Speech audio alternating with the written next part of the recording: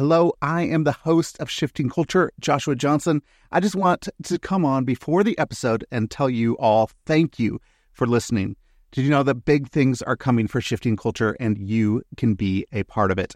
We have just launched a Patreon.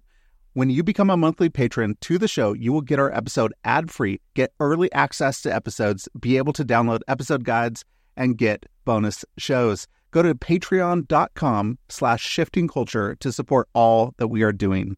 Your support means that we can continue to help the body of Christ look more like Jesus. Again, go to patreon.com/shiftingculture. Thank you so much. Now, on to the episode. Maybe we don't do well in having conversations with people because we feel the responsibility to bring about their conversion rather than trusting the work of the Spirit. And so I think this is something that we all need to be mindful of. We don't take Jesus anywhere. He's already there. We don't convert the human heart. That's the work of the Spirit. So when you embrace those two ideas as reference points in your life, then I can walk through my community, ride my elevator up and down, enter coffee shops, have conversations with my neighbors. And what I'm looking for is, where are the evidences of grace? Where is God working in their life and in their story? Because I know He's there.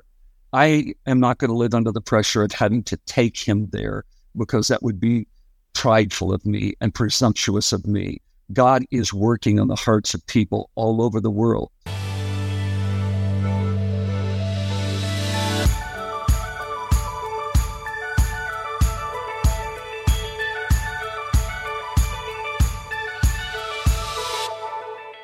Hello, and welcome to the Shifting Culture podcast, in which we have conversations about the culture we create and the impact we can make. We long to see the body of Christ look like Jesus. I'm your host, Joshua Johnson. Go to shiftingculturepodcast.com to interact and donate. And don't forget to hit the follow button on your favorite podcast app to be notified when new episodes come out each week. And go leave a rating and review. It's easy, it only takes a second, and it helps us find new listeners to the show. Just go to the show page on the app that you're using right now and hit 5 stars. It really is that easy. Thank you so much. And find us on social media, Instagram, X or Twitter, Threads, Facebook, YouTube at Shifting Culture Podcast. I'd love to interact with you there. I post a lot of video clips and quotes. So come join us on social media. Previous guests on the show have included Jamie Winship, Todd Hunter, and Karen Wright Marsh. You could go back, listen to those amazing episodes and more. But today's guest is Terry Crist. Terry is the co-lead pastor of City of Grace in Phoenix alongside his wife, Judith. He has a business certificate in nonprofit management from Harvard Business School. And Terry is also passionate about community transformation and promotes adoption and foster care through his work in state government. An avid outdoorsman and gifted communicator, he has adventured and preached the gospel in 65 nations. Terry and Judith have 3 married sons and 3 grandchildren. They live in Phoenix, Arizona. Terry and I have a great conversation and tell a lot of stories of engaging others in a way that brings dignity, relationship, curiosity, and hope. How can we love our enemies? How could we follow the better way of Jesus that brings hope? How could we, in our fractured world, have conversations of truth full of grace, seasoned with compassion? How do we pursue the way of peacemaking? How do we build bridges and not barriers? How do we have curious conversations with people? Well, we learn that our gospel is embodied and proclaimed. We learn that listening is an act of love. So join us as we discover how to listen well, how to engage others who are more alike us than we realize, and point us all to the way of Jesus that brings hope, reconciliation, and peace. Here's my conversation with Terry Crist. Well, Terry, welcome to the podcast. I'm really excited to have you on. Thank you so much for joining me. Thank you, Joshua. It's great to be with you. I started digging into your book, Loving Samaritans. There's a few things that really resonated with me. And one is really just to show love and grace to all people, that we're all children of God, that we could see people for who they truly are. And your journey from going to the suburbs of Phoenix and Scottsdale and into this high-rise apartment and being in the midst of the city and the midst of people really resonated with what it looks like to be what Jesus did, right? He came and he incarnated with us. And he, as Eugene Peterson said, moved into the neighborhood. What was it like for you then to move into the neighborhood, to move from one space to another? Josh, is it Josh or Joshua? Joshua, but I resonate with Josh as well, so either one is good. I have a Joshua. My middle son is Joshua, and we go back and forth.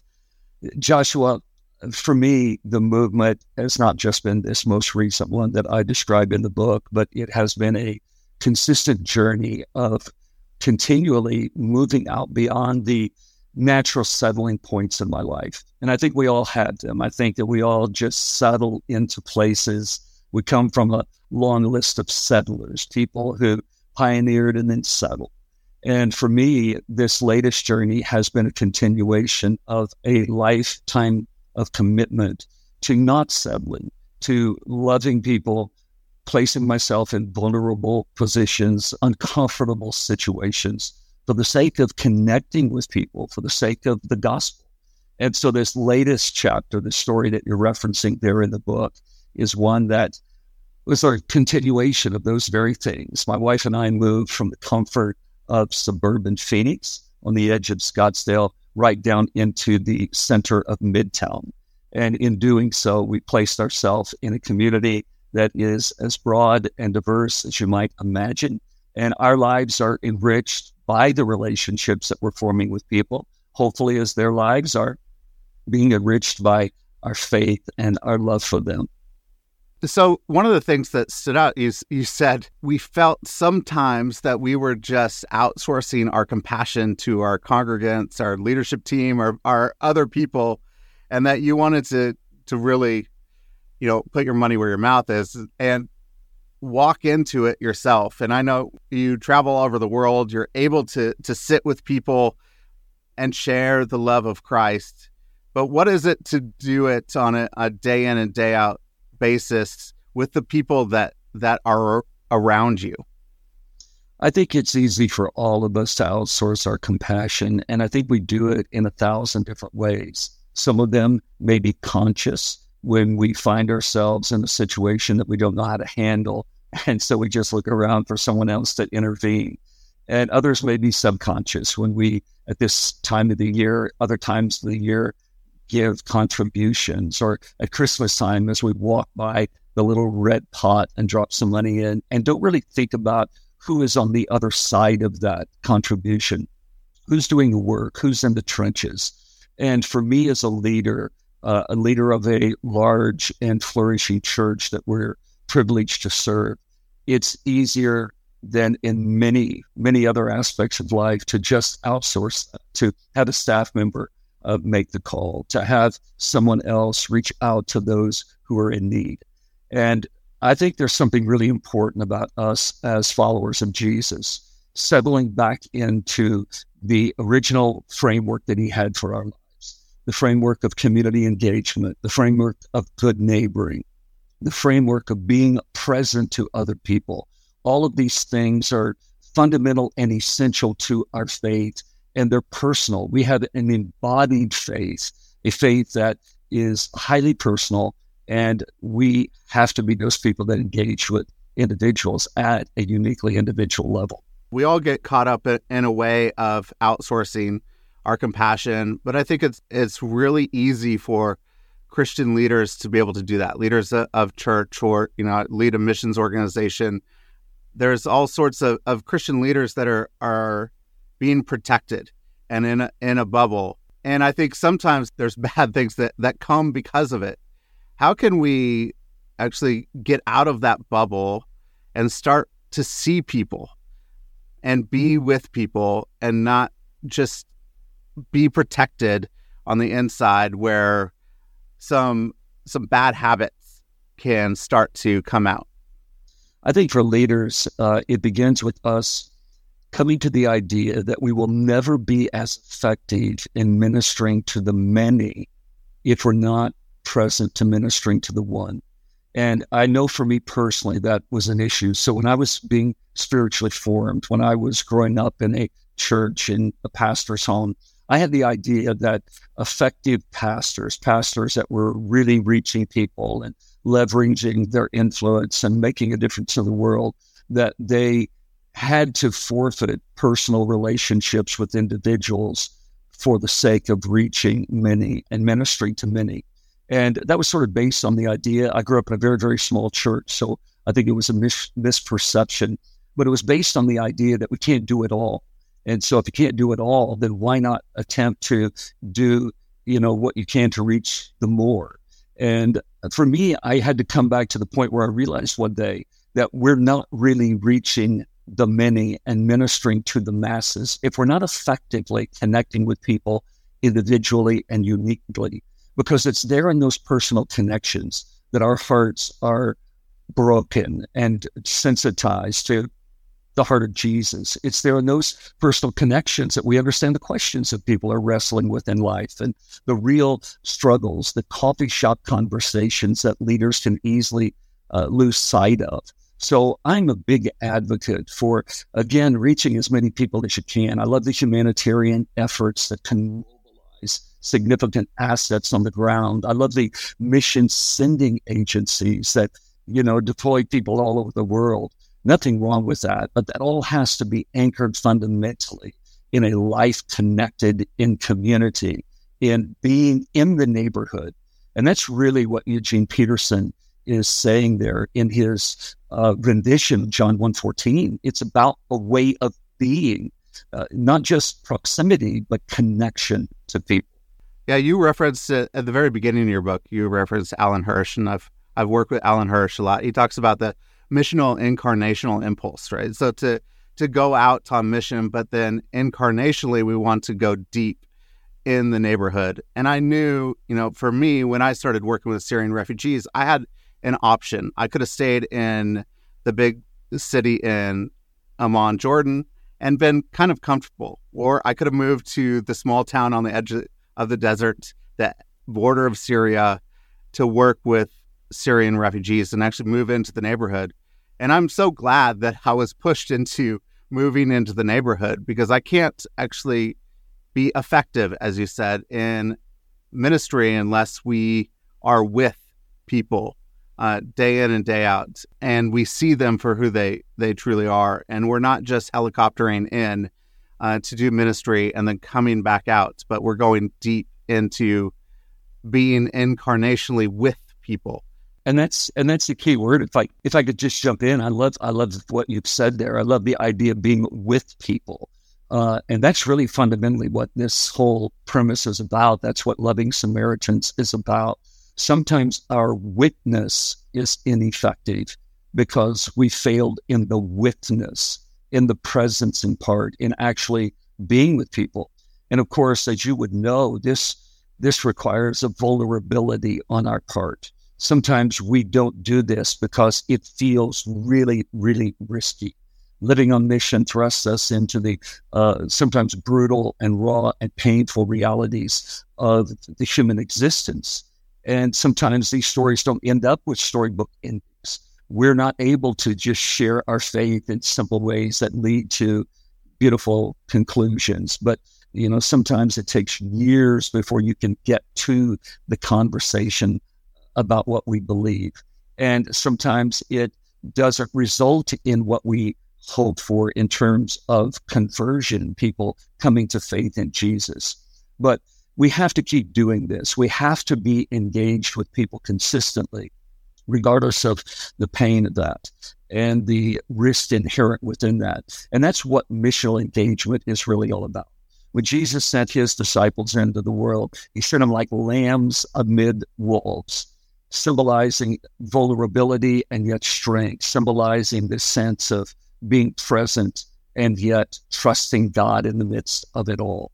So living on mission for me is a very simple thing. It's going through my life with my eyes wide open and my heart wide open, walking through my days, having conversations with people, making connections, listening as best I can.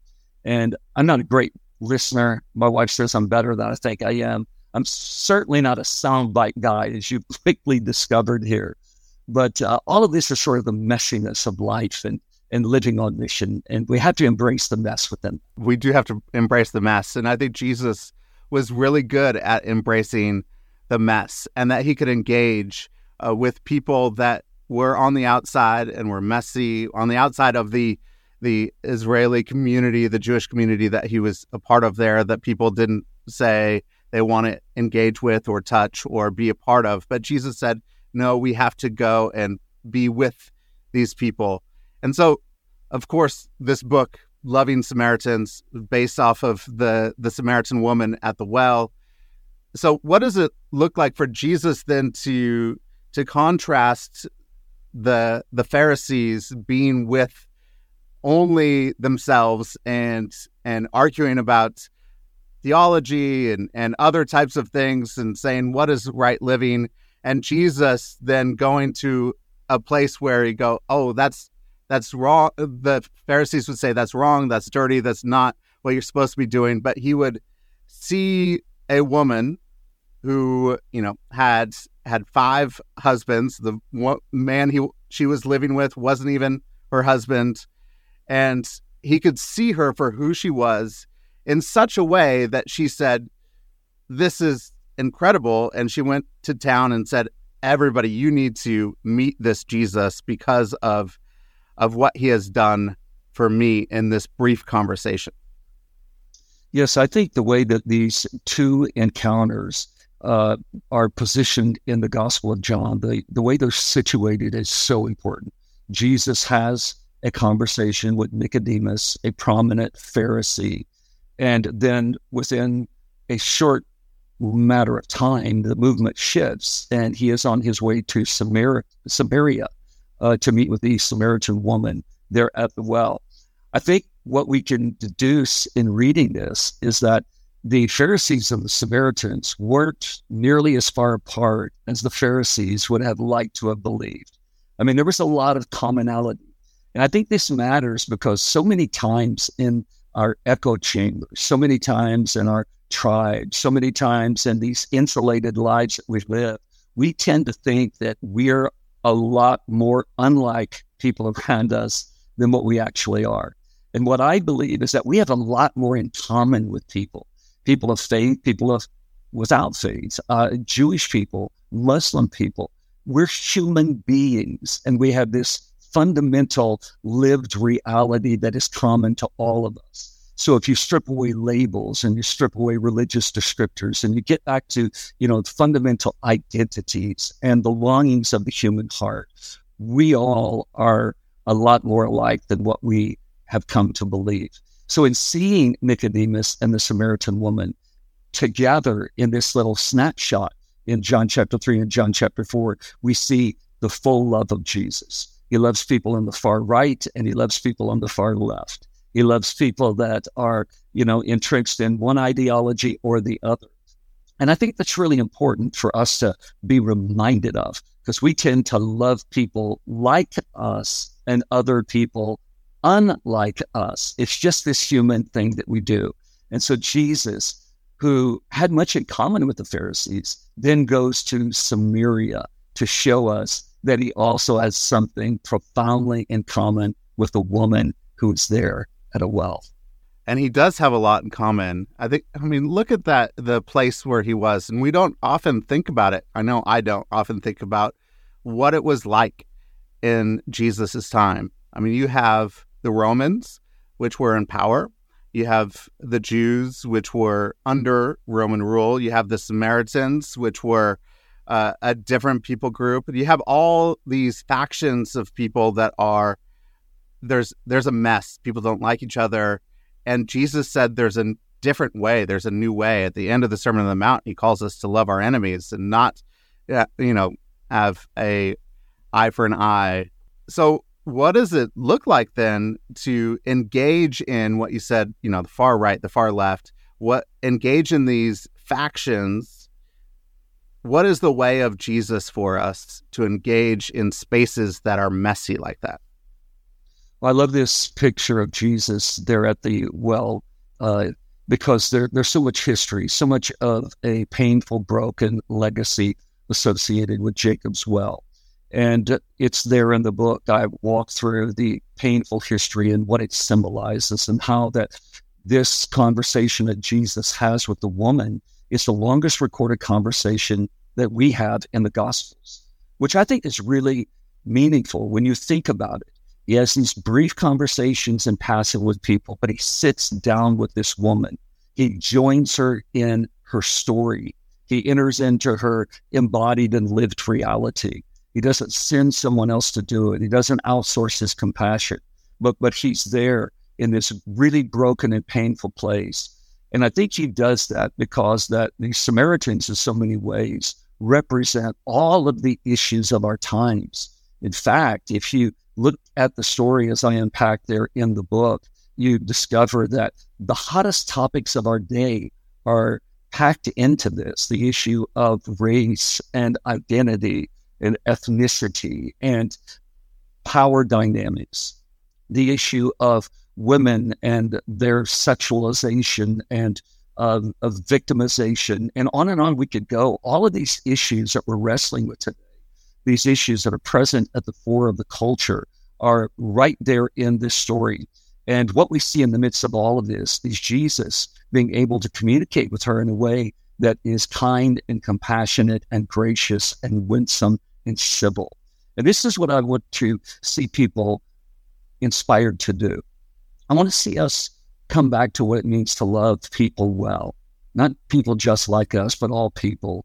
And what does it mean to engage people with civility? What does it mean to have conversations with them that are kind and compassionate and winsome, that are attractive and compelling? That doesn't mean that every conversation, again, is going to conclude in some predetermined outcome that we have for them. But what it does mean is that it gives people an opportunity to be seen and to be heard. And I think people are really looking for this. They've always looked for this, but especially in the world that we're living in today. People want to be seen, really seen for who they are. They want to be heard. They want to be known. And Jesus shows us this. He shows us that all people are worthy of being seen. All people are worthy of being heard. All people are worthy of hearing the truth without insult. All people are worthy of respect and kindness. And that's very clear on display in this account that we're discussing there at the well of Jacob. Now, one of the things that people really are really passionate about is that people know truth. And what you said is people could hear the truth that's a way that doesn't turn people off, that is winsome in a way, it's the same as the woman at the well. Like, Jesus just flat out told her everything that she has done, but she wanted to change her life and move a different direction because of that. But he wasn't offensive. The woman caught in adultery knew what she was doing. Jesus says, where are your accusers? I don't condemn you, but then go and change your life, sin no more, and move a different direction. How do we speak truth in love? What does that look like? Because I know there's so many people that want to say, we just have to speak the truth, but there is truth in love that will help people move a direction towards the truth, towards Jesus. I believe that speaking the truth in love is essential, but I invite people to step back and to live an embodied truth before we declare a believed truth. And I think that is not a small thing, because when we live our faith, when we're living in the way of Jesus, when our actions are consistent with our statements of faith, then I think it does something that is unseen to prepare the hearts of people to then have the kind of conversations that we so often want and perhaps need to have with people. In the conversation that Jesus has with the woman at the well, he engages her in a way that they don't shy back from truth. I mean, they're discussing the hot button topics of the day. I mean, if you just take a few of those topics at a Thanksgiving dinner, you've got pandemonium. These are all the topics that I was raised being told to not discuss. And Jesus has these conversations. He has this truthful conversation with this woman. I often think of the idea of grace and truth as being a rubber band that is stretched very, very tight. And it can feel this way in our lives today, that our desire to be gracious and graceful and our commitment to truth and the fidelity of Scripture feels as if we have been stretched, and we are stretched. I think love holds that tension. And I think that when we enter into conversations with people, willing to go the distance with them, willing to take as long as it takes, rather than rushing people to conversion, rather than trying to win arguments with them, instead of win friendships and win affection, and ultimately see their lives reclaimed by Jesus. All of that means we have to be willing to just have conversations with people. Again, I know it can seem a little simpler than what it actually is in the day-to-day, but I also feel like we've overly complicated it, and I'm trying to make it a lot simpler than what we've made it to be. I think we've overly complicated it because I think a lot of people can't engage in it because it feels too big for people to engage. The crisis in Israel with Palestine, it feels too big to engage. Like we can't do anything, but seeing other people for who they are and having conversations, sitting at a table with people and sharing a meal is going to go a lot further than we think it will if we engage one-on-one. How do we as individuals or as small groups of people engage in really hard things like the crisis in Israel, Palestine? It's a big question, and I'll attempt to answer it. But I want to throw something in I just thought of for a moment. Maybe we don't do well in having conversations with people because we feel the responsibility to bring about their conversion rather than trusting the work of the Spirit. And so I think this is something that we all need to be mindful of. We don't take Jesus anywhere. He's already there. We don't convert the human heart. That's the work of the Spirit. So when you embrace those two ideas as reference points in your life, then I can walk through my community, ride my elevator up and down, enter coffee shops, have conversations with my neighbors. And what I'm looking for is, where are the evidences of grace? Where is God working in their life and in their story? Because I know He's there. I am not going to live under the pressure of having to take Him there, because that would be prideful of me and presumptuous of me. God is working on the hearts of people all over the world. So if we can discern the way that He's working, then we can enter into that conversation at the point that He's working. And that may be asking questions, having these kind and compassionate and curious conversations, right? Because, if we're asking questions, people open up. If we're curious about their lives, if we're curious about what they believe, all of this enables us to be able to communicate back to the point of what they believe. And we're not wasting time and words and all of this answering questions they're not asking. Back to the question you just asked. In being on the ground in Israel, last week I was there for about 96 hours. I was there at the invitation of the Jewish National Fund that has been involved back to 1901 in purchasing land from Ottoman Syria and then from the British Mandate. And that became the basis, of course, for the Jewish state. And during this moment, they're actively involved in relief. So they're providing psychological counseling, and they're creating care packages, and they're resourcing firefighters and first responders and police officers and military. And so they're engaged in humanitarian work, not just work related to the land.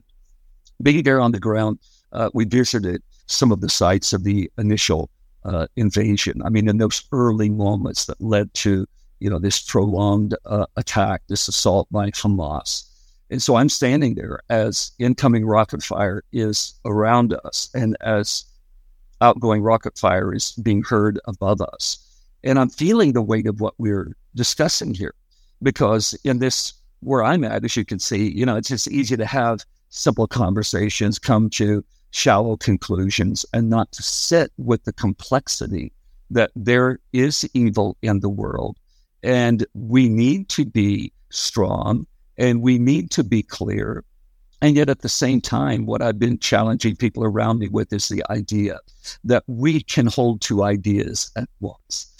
We can be the people who build secure borders and long tables. We can be the people who have clear policies and compassionate conversations. We can be the people who recognize the complexity and that all Palestinians aren't one way, all Jews aren't one way, all Americans aren't one way. People are people. And when we tend to categorize them and label them and define them, we miss the opportunities to see them in their humanity and to connect with them as individuals. Can I share a story with you? This Please has been do. running through my head. So I want to share a story of something that happened to us with Syrians. And we started to engage a woman, a widow with 5 children named Sarah. She ended up having a dream of Jesus, falling in love with Jesus, starting a little group that would study the Gospels and share Jesus with other people, with her friends. So this Muslim background woman started to love Jesus. And one of her cousins that we didn't know, we started to visit him, and we shared, I think it was this story, the story of the Samaritan woman. And we shared the story of the Samaritan woman, and he said, "Man, I love these Jesus stories. Can you come every single day and share these stories with me? I just want to talk about Jesus." And so we went home, we were debating how often should we go? Should we go back and hang out with him more? And about 3 days later, my wife was sitting in a group of women studying a Jesus story. And all of a sudden, somebody ran in and said this guy's name, this man, I'll call him Abu Ahmed. It's a good name for a Muslim man. Abu Ahmed has been shot. Abu Ahmed has been shot. And it took my wife a second to realize that it was the same man that asked us to talk about Jesus every day. And it turns out there was an NGO that was giving something out for refugees. And there was a skirmish at the front. He went out and tried to break it up. But the leader of the NGO took out his gun and he shot him right there. And he bled out in front of his wife and his child. It was just horrific. And all of a sudden, the week after, there were calls for an eye for an eye, a tooth for a tooth. There were calls from his tribe to go and kill the brother of the NGO worker because it'd take one of ours, we take one of theirs. There's going to be murder that's going to happen. So this is the culture. This is what we do so that we could have a balance, an equality of balance of power. And so we were bracing for it. There was demonstrations that were happening while carrying his body, that we thought that this was going to happen, that there was going to be revenge and murder. But then Sarah, the woman that I talked about at the very beginning, called us and said, Abu Ahmed is one of my cousins. And I have been calling all of the wives and telling them about how Jesus calls us to love our enemies, because we just studied the scripture of Jesus saying love our enemies and calls us to a different way. And all of a sudden, there was no revenge. There was no murder that took place, that there was calm and there was peace because one woman decided to engage in a different way, the way of Jesus, and to call people to say that there is another way that we can engage here. We don't have to engage the way that we have for centuries. There is hope when we follow the way of Jesus. There is a different way. How can we start to engage in this different way of Jesus? I love that. And I would build on that and say there is no hope unless we follow the way of Jesus. The way of Jesus is the way of God. It is the way of life, and it is the way that leads to life. I think it takes enough individuals coming to this conviction, coming to this conclusion. And if more and more people look around at the deep, deep polarization in our world, the division that isn't getting better. It's only getting worse. The echo chambers are getting louder, and the tribalism that seems to be more entrenched than ever. If more and more people look around and say there is a better way, and then begin to pursue that daily, individually, that ultimately reaches a tipping point that becomes a way for many more people. And so even as a pastor that leads a church and serves quite a number of people, I have to come back to the fact that this is something I have to live out daily.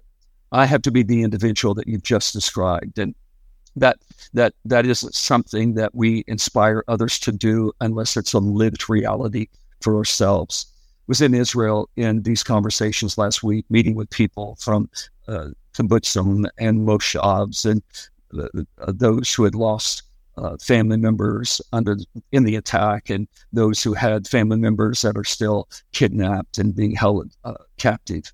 And I heard one story that really stood out. I was thinking of it in that beautiful moment as you were sharing the story. It was a lady who lived right there on the border of the Gaza Strip in a kibbutz. And so often over the years, Hamas had sent balloons with incendiary devices that would come up and come over the strip, the barrier, the fence, and would drop on the other side. She, along with a couple of her neighbors, decided that they would begin flying white kites as a statement to say to people on the other side, we want peace, we love you, we care about you. And so now, having lost her home, having lost about 100 of her neighbors there in that little kibbutz, and being in Jerusalem in the safety of the hotel, she is wrestling with the question, do I go back? And I said, I can't answer that question for you. I can't, put you in a place of danger. But if you have anything within you that wants to go back, I would encourage that. We have to individually pursue the way of peacemaking. And if we leave this to politicians, if we leave this to nations, I don't know that the outcome will ever be in the interest of humanity. Jesus embodied this idea and modeled this for us and calls us as his followers to be ambassadors of reconciliation, to be those who bring people together, not drive them apart, who build bridges, not barriers. And it all begins really with maybe for a lot of people, just sort of getting sick and tired of the same broken cycles that are perpetuated from one generation to the next generation, and saying there's a better way. And of course, the better way is the original way. It's the way of Jesus. And if enough of us pursue this individually, it becomes a movement that I believe changes the world. Yes, it does. And it starts in our neighborhood. As you said, it starts with an embodied truth. It starts that we are living it out ourselves. So give us an example of that. What does it look like then to be in a community and a neighborhood, to be peacemakers, to be reconcilers, to be able to say there is a new way, the way of Jesus, in this community with our neighbors, with the people that are right next to us? It means 1,000 conversations, some of them nonsensical and some of them profoundly meaningful. I believe that every problem is the result of a lack of conversation, and every solution is embedded within a conversation or expressed through a conversation. So I think it really is about having a lot of conversations, curious conversations with people. I do it daily, and I do it here in the situation. It's sort of funny. Those who will read the book early on will see my description of the HOA in the suburbs, and how the HOA in the suburbs is sort of the equivalent of the law. And so moving into this high-rise with it, we're free of the rigid HOA, only to find profound division in the high-rise that we live in, with the HOA being under constant scrutiny and criticism. In fact, the HOA boards have been replaced 3 or 4 times since we've been here. I've been to the HOA meetings with people screaming and shouting, and I'm thinking, this feels like church. Bad joke. But it's the same everywhere. It doesn't matter wherever you are. People are people. And so that's why we have to be the people of God wherever we are. What does it mean? It means looking people in the eye and asking, how are you? And I think if you do that frequently enough, empathy begins to connect with the hearts of other people. And it's only a matter of time before people will begin to open up and share their lives with you. And when they open up and share their lives with us, we then have an opportunity to really, over time, to begin to share our lives. And it creates the ground for questions. I think that conversations lead to questions. Questions lead then to us being able to share our faith in a way that is meaningful. And it takes time. It takes a long time. I love this passage in the Gospels, which talks about Jesus being in the home of a Pharisee having dinner. And then there's this line, as unlikely as it seems, many had come to follow him. As unlikely as it seems. And I'm thinking, okay, even when God looks at this thing, there are some conversions that are unlikely. And so is the case in most of our lives. There's a story I share about a young lady in our church who had shared her faith with her grandmother over the years, and her grandmother had rejected her faith. And it was a pain point in her life. And in the final moments of her grandmother's life, she was able to crawl up into the hospice bed along with her. And her grandmother asked her to share her faith, and she did. And her grandmother came into relationship with Jesus and entered eternity on the basis of grace. And I have thought, what is it not worth it? Is it, if it takes 100 conversations or 1,000? I don't know when that point of conversion is going to come for our neighbors. I just want to be there on the day when it does occur. And quite honestly, if they don't come to faith in Jesus, the conversations haven't been in vain. Not everyone that Jesus encountered put faith in him, but he treated them with as much kindness and dignity as those who became his disciples. Everybody deserves that kindness and dignity that Jesus brings. How does language play a part of this? You know, one of the things that I was reading your book, I was convicted is it's not because of you using different terms, but I was convicted of the terms that I use, which you use, of the other or insider and outsider language. It's very clear for what you're trying to say. So you're using clear language, which is helpful for us as we're reading and engaging to know who we're talking about. But how does language play a part of that in my subconscious? Because now I am thinking of the other as other than me and not alike, not similar, totally different. And so it takes a little bit more to see the similarities in us. Is there a way in which we could utilize language that can help us engage the way of Jesus better? That's a great insight, and I'm processing it here in real time. It's a great insight. I think in using the term other, I use it primarily within the Christian community to raise awareness as to how we perceive others. And then, of course, in being with others, I tend to think of us as being in common. And so I think it's important to be mindful of that. Otherwise, we do other people. And the idea behind this is to embrace them, not to reinforce the differences and the distances. To answer your question, I think every Christian needs language training. When we send people to live on the mission field, we know that if they're going to be effective, they're going to have to enroll in language school. And language school is not just about learning how to speak in the language, but it's the nuances, it's the nonverbal communication, it's the culture and the context. I personally think every Christian should be a bilingual Christian, that we should speak the language of Jerusalem and Babylon. And we see that in the life of Daniel, that when he was taken as an exile, unwillingly into Babylon, he willingly embraced the language of the Babylonians, and he learned their language so that he could communicate effectively as, a child of God in exile. And I think if we consider the fact that in many ways we are in exile or feeling as if we are, and as the times change and the church no longer has the home field advantage, and as we are experiencing so many people walking away from the faith, there is this sense of being in exile. And that can either make us angry and it can make us defensive, or it can make us tender and soft and approachable.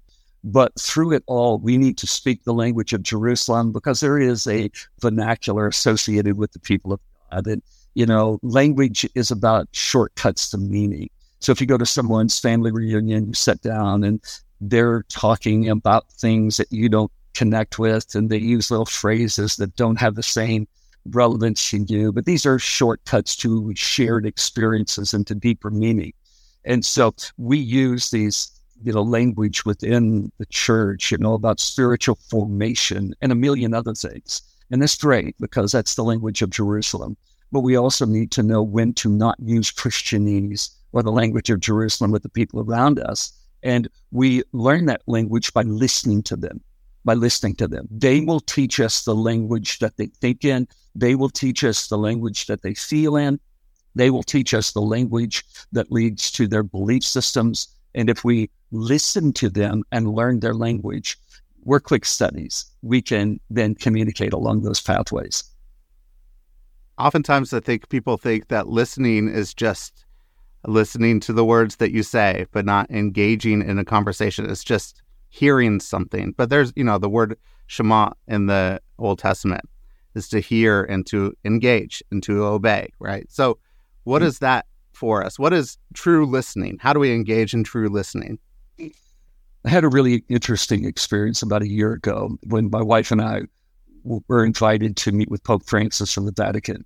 We had I had a second meeting with him just a couple of weeks ago. But in that first meeting, he talked a lot about the ministry of listening and the apostolate of listening. What does it mean for us to really, really listen? And I watched him model this in this small group that we were in with about 20 people in a circle. Strange as it sounds, it was like a home group with the Pope there. He wasn't on a podium. He wasn't behind a lectern. He was just sitting around. And I watched him for 45 minutes not say a single word as he's going around the group listening to us. And I'm thinking, bro, Mr. Pope Francis, we're here to listen to you. We have nothing at all to contribute meaningfully to this conversation. But I watched, and in listening, his heart was being opened and he was being positioned for when he did speak. So what does it mean for me in this jet lag state that we're in right now? It means leading with love and kindness and compassion and making this commitment that I'm going to be curious. I touched on this earlier in our conversation here. I don't know that we're curious enough.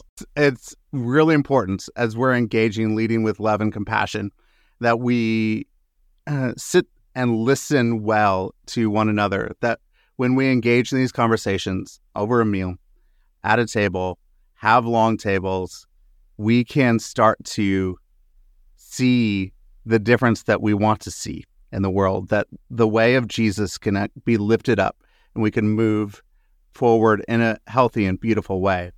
So I'd love to flip that. I'd love to flip that question back to you and ask you, with your experience from the Middle East, this center of conflict, the eyes of the world on the Middle East, what did you learn while being there that translates back into your life today and connecting with people unlike you? Yeah, it really is sitting and having a meal and being a guest.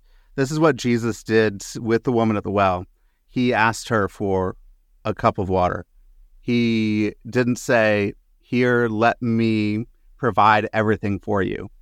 He entered into a woman who was, sitting there at the midday that was outcast of her society. And he said, I want to be a guest of you. And being a guest is something that lifts up the dignity of others. I've had so many meals with refugees that could not afford the meals that they were serving us. And you feel guilty that you're eating all of this extravagant food, but it also gives them dignity and worth. And so as I enter into a community, I'm trying to figure out how I can not just serve the community, but be a guest of that community so that I could start to share stories of Jesus that impact the lives of the people on the ground for where they're at, that is actually good news for what they are seeking. And I can't know what is good news for somebody unless I am sitting with them, being a guest and listening well, and then I can start to engage. And that's why I love Luke 10, is when Jesus actually in that, he says, eat, then heal, then proclaim. We often think that we should proclaim first, and then maybe we'll share a meal with somebody. But Jesus said, eat with what is set before you. Engage in conversation. Know their felt need, and then meet that felt need, and then proclaim that the kingdom of God is near. And I think that's exactly what I learned over the years. Beautiful. That I bring back. Beautiful. I think what I hear you saying, and what I want people to know, is that listening is an act of love. We talked earlier about a sense of powerlessness that we can feel when we look around at the conditions of the world or the conditions of the Middle East, and you wonder, what difference can I make? Listening is an act of love. It is a matter of reflecting our willingness to care, to understand, and to value others. And that's why this is such an important topic that we're talking about right now. When we listen with the ears of the heart, Jesus was a master listener, right? And he didn't feel compelled to answer every question. This is a part of listening well. It's not just being quiet while you're waiting to break into the conversation. It's not just about composing your thoughts so you can counter an argument, but it's about hearing the heart being expressed in the question. And there are something like 113 questions asked of Jesus in the Gospels, and he only answers 2 or 3 of them. So we feel compelled to respond to every single, question with a clear answer, rather than seeing the question as an access point to relationship, seeing the question as an opportunity to be curious about them and turning it back. And I think there does come a point in time when you want to offer some conclusions. Our gospel is a show and tell gospel. Our gospel is embodied and proclaimed. And that's really important for me. Coming back to our earlier conversation, we talked about living on mission. And I think there are many people that live on mission, and for them, it means never proclaiming the gospel. It means only living in community and being present to others. But I do think there comes a point in time when we have earned the right to speak, when we've learned the language enough to connect, when we've heard the questions and we know exactly what the longings of the heart are, and then we get to respond back to them. So in the show and tell gospel, it involves this idea of listening deeply. And that's something that's really important, I think, even for families these days, because I don't know that we listen deeply. We listen lightly. We listen shallowly, but we don't really listen deeply. So when I listen deeply, I need to ask myself the question, what is being said underneath what is being said? And as we often discover, our statements are rooted in experiences. Our ideas are rooted in something much deeper than what we're just formulating in this moment. And if we can get to that, to these deep places in people's lives, then when the gospel breaks into their world, we have the kind of relationship that leads to an opportunity to engage them in spiritual formation and discipleship. We have many people, because it's certainly not everyone, many people who are spiritually unformed because the way they were introduced to the gospel was through a dogmatic proposition and a demand for an immediate response of faith. So it almost becomes a forced conviction through the peer pressure of a moment or an altar call. So they're not really formed because their introduction to Jesus was not the way that he introduces himself in the gospel. But when you see the kind of introductions that we see throughout the gospels, these then lead to the kind of relationships that lead to well-formed lives. And that's ultimately what we want. Amen. I love that. That's such a great place and conclusion of what it looks like to engage well with others, listen well, be curious. Terry, 2 quick questions. at the end. One, if you could go back to your 21-year-old self, what advice would you give? Love people well. Listen deeply. Stay engaged in conversations. Sit at the table longer. Don't get up and walk away, and realize that ambition is overrated, but compassion is what matters most. Amen. That's so good. Anything you've been reading or watching lately you could recommend? Yeah, I'm reading a couple of books right now. I've got them here on my desk. Jesus the Bridegroom by Brant Petrie, I believe is the pronunciation. As is the case, you buy a book on Amazon and, see. And he's also got a book here, in fact, I'm going to reach for it, called Jesus and the Jewish Roots of the Eucharist. 2 brand new books that I picked up, and the insights that Brant has into what God does at Wells, how he mediates divine encounters in those situations is really quite remarkable. He's a Catholic writer and has much to teach us. So I'm enjoying both of these books at the moment. Awesome. Great recommendations. Your book, Loving Samaritans, fantastic. Highly recommend. People should go out and get it right there. There it is. How can people go get your book and then connect with you? Where would you like to point people to? They can pick it up on Amazon, order it through Amazon or in their local bookstore. If it's not in your local bookstore, I would encourage you to ask them to order that for you. And then connecting with me. These days, I connect with so many people, as we all do, on social media, believe it or not. And so would love to have people connect with me through Instagram, and they can DM me questions and we can have conversations about the book through there. And there you'll see links as they come up over the next couple of months, leading to some additional resources that I would love to give people to help equip them to love well. And that's ultimately what this is about. It's about equipping people to be present in the lives of others in a way that is faithful and kind and loving and compassionate. And I think we all need to sit with this as we move through 2024, because we're going to need to extend a lot of grace and a lot of compassion, or our worlds are going to get smaller and smaller instead of being bigger and broader.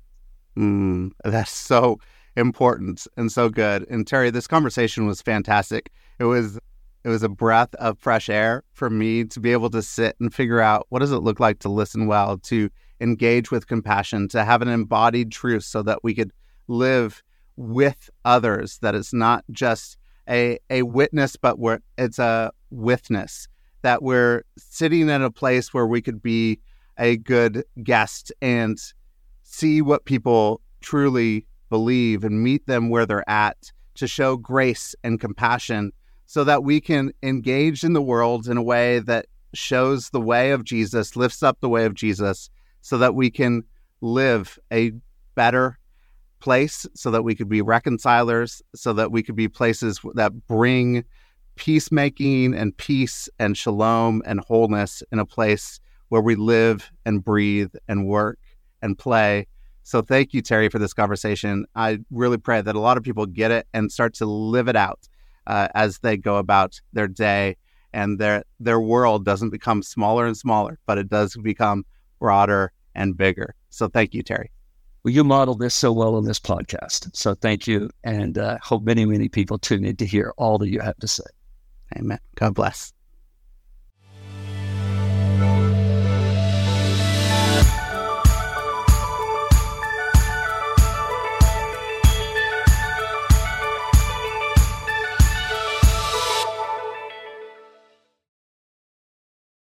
Thank you so much for listening to this episode. If you want to see more episodes like this, go to patreon.com/shiftingculture and become a monthly patron of the show. You can help us produce more episodes so that we can see the body of Christ look more like Jesus. If you become a patron on patreon.com/shiftingculture, you will get early access to episodes. You will get episode guides. You will get bonus shows, hopefully, and more. So go to patreon.com/shiftingculture and become a monthly patron. Also, leave a rating and review on Apple Podcasts. It really helps us out and helps us find new listeners to the show. And just go and share this podcast with your friends, your family, your network, people that you think would enjoy it as well. Thank you again for listening to the show. I hope you have a great week.